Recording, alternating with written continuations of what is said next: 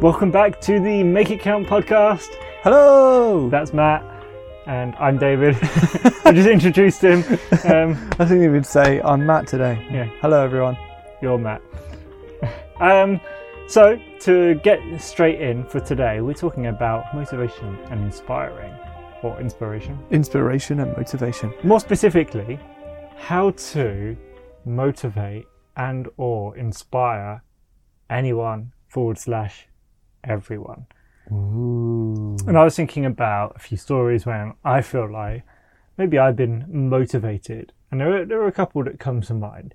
One of them was probably nearly 10 years ago, and I'd seen this advertisement to set up and run this badminton club for, and the student union at the university were advertising for it, as was Badminton England. There is you're this dual role, Badminton England coordinator as well as student union representative or whatever. So I went, oh, that'd be quite good. I like badminton, but I don't know what to do. So I had a chat with my dad. I was probably 19 at the time. I said, what should I do? He said, well, make sure you write down a plan, have a plan, and go along. You could do this really well. You're very capable of doing this. So I wrote down a plan. I went along, had this interview. I remember sitting down with these two women, and they were grilling me on questions. I said, oh, well, I think we'd probably do this, and this is how we do this. What have you already got in place? And I was asking questions. And then I think a couple of days later, they sort of phoned me up and was like, oh, would you like to do this? And I was like, yeah, sure. So I said yes. And then I was like, I don't know what to do. Even though I've written this plan down, I was like, I don't know what to do. So I went to my dad. I was like, oh, what should I do? He said, you can do this. You've already written the plan down. I believe you can do this. You're very capable of doing this. Just follow through with your plan. And I did. I followed through with some of the things I was going to do. I adapted it a little bit. I grew in confidence through it. But it very much was just that belief that Dad had in me to just go and do it. And he didn't do it for me. He couldn't do it for me. He can come along and do it, but he believed in me to do it. And so that's sort of an indicator a little bit of where we're going today. I love that. And if you've been a regular listener to the podcast, you would have heard various aspects of that story before. It has played quite a few roles in illustrating different principles and different ideas that we've had to talk about. And I love the fact that was obviously our dad that motivated and inspired you. And that's great in a world where sometimes you think lots of people are motivated by the fact that they never felt they had their dad's approval, and so they end up striving their whole life, even to prove something to their father who's no longer in their life, So I love that was something that he was able to give to you. That's true. So Matt, let's separate these words for a moment. Before we define them, I wanted to ask, what motivates you? Oh, what motivates me?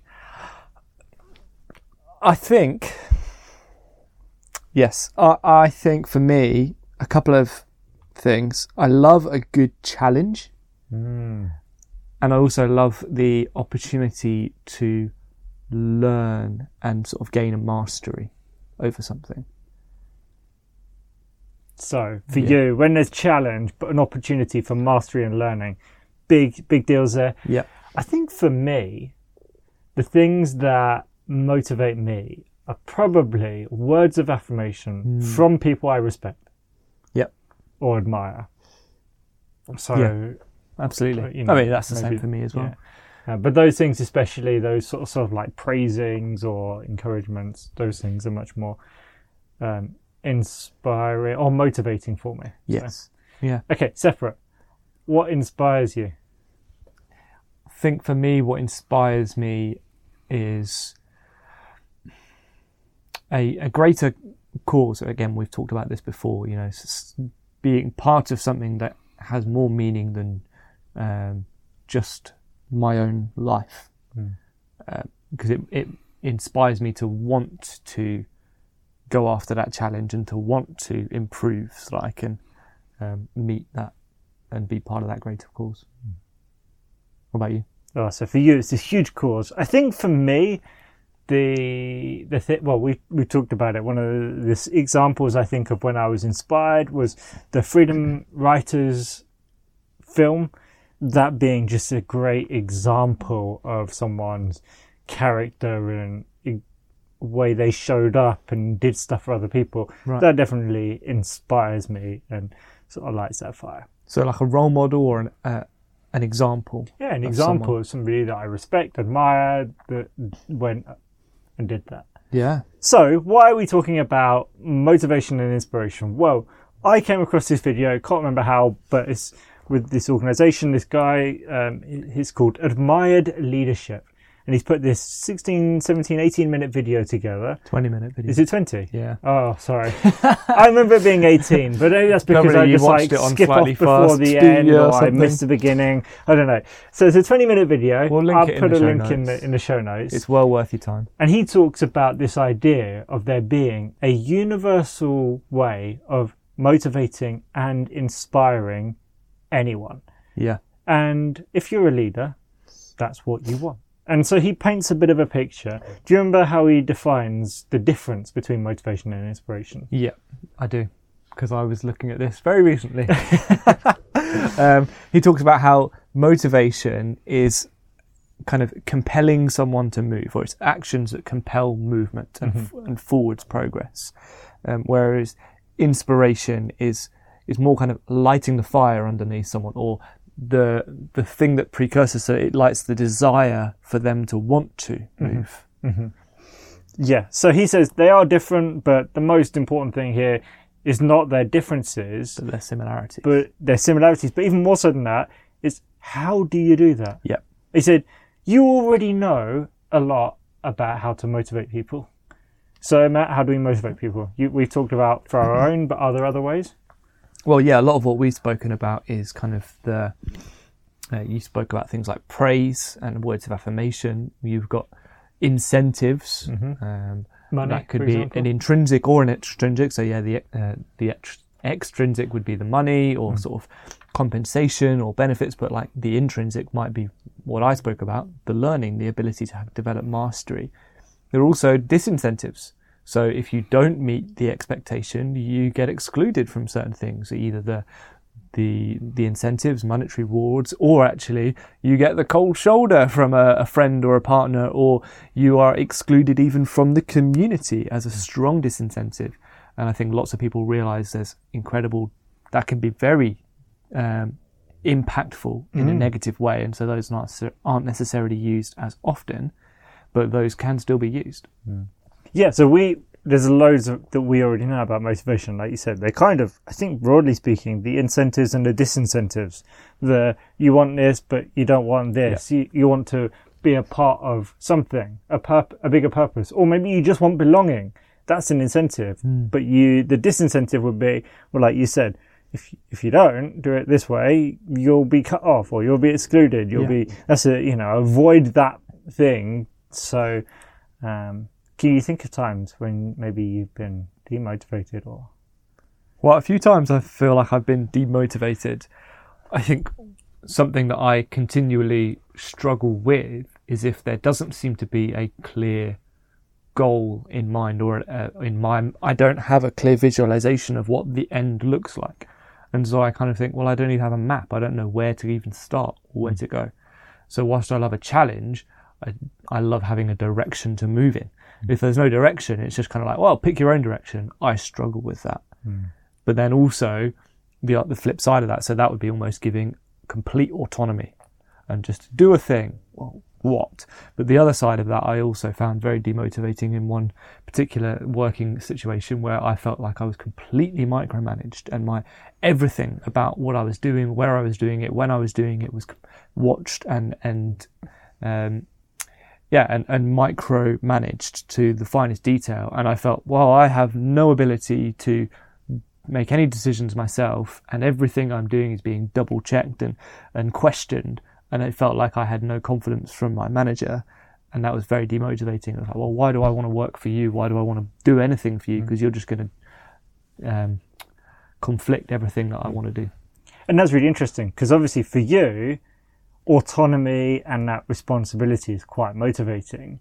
But for other people, autonomy and responsibility is the exact opposite. They want to be told what to do. Yeah. They don't want the extra responsibility. They don't want the autonomy. So even that. And so in this video, he goes on to say, basically, no one's the same. Yeah. So two brothers, for example, could be raised in the same house and turn out very different, very differently motivated, very differently inspired, very differently demotivated or disincentivized. And are we the same, Matt? No, we're not. No, we're not. No, we're not. No, not even a little bit. Well, we're similar in some ways, yes. In many ways, but we're not the same. No.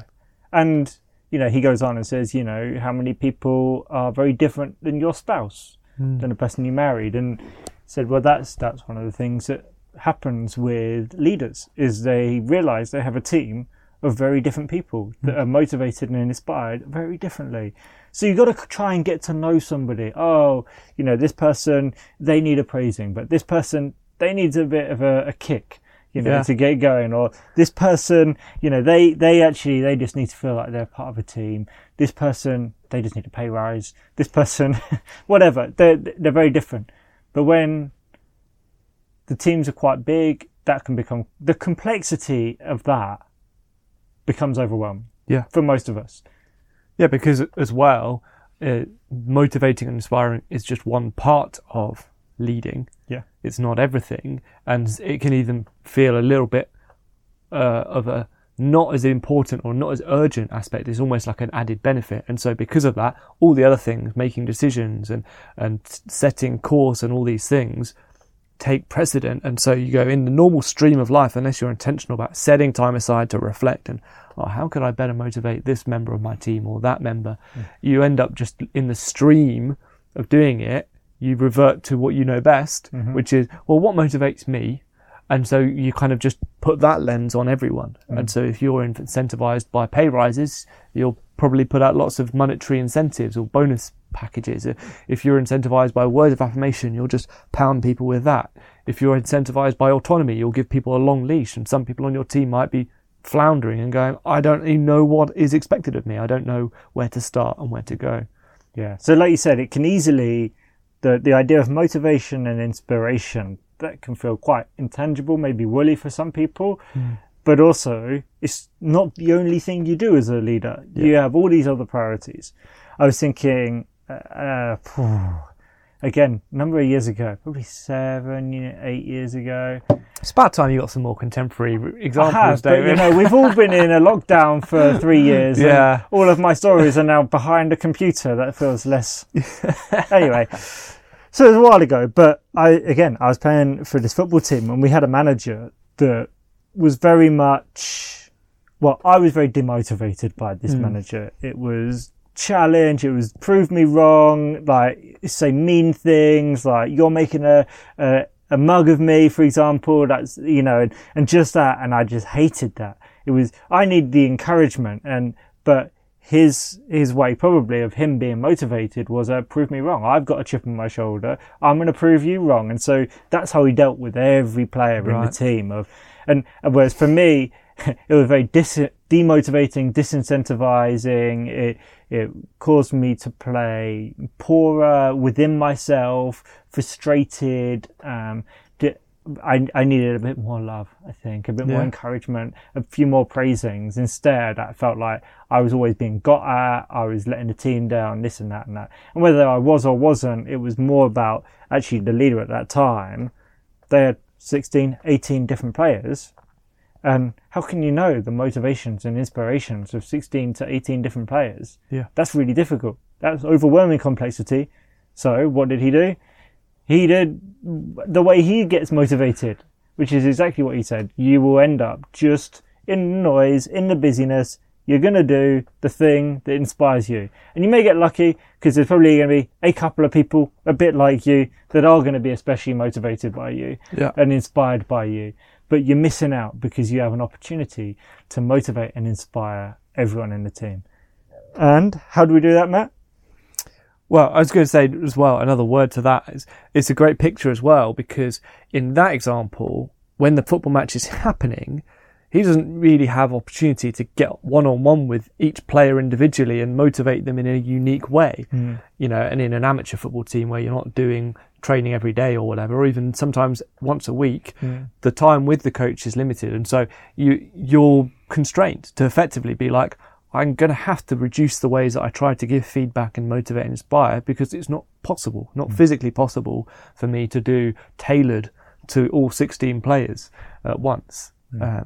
So yes. Yeah, maybe before you answer that question as well, I was just thinking, well, why do we want to motivate and inspire people? It feels kind of obvious, but we want them to move forward of their own will towards something that we want them to. But so there's an action there to motivate, but also there's an internal, like, they want to then do it themselves. Yeah, for sure. So the universal idea that we were inspired by in this video and the document was basically you have to be a fan of people. You have to show that you are cheering for them.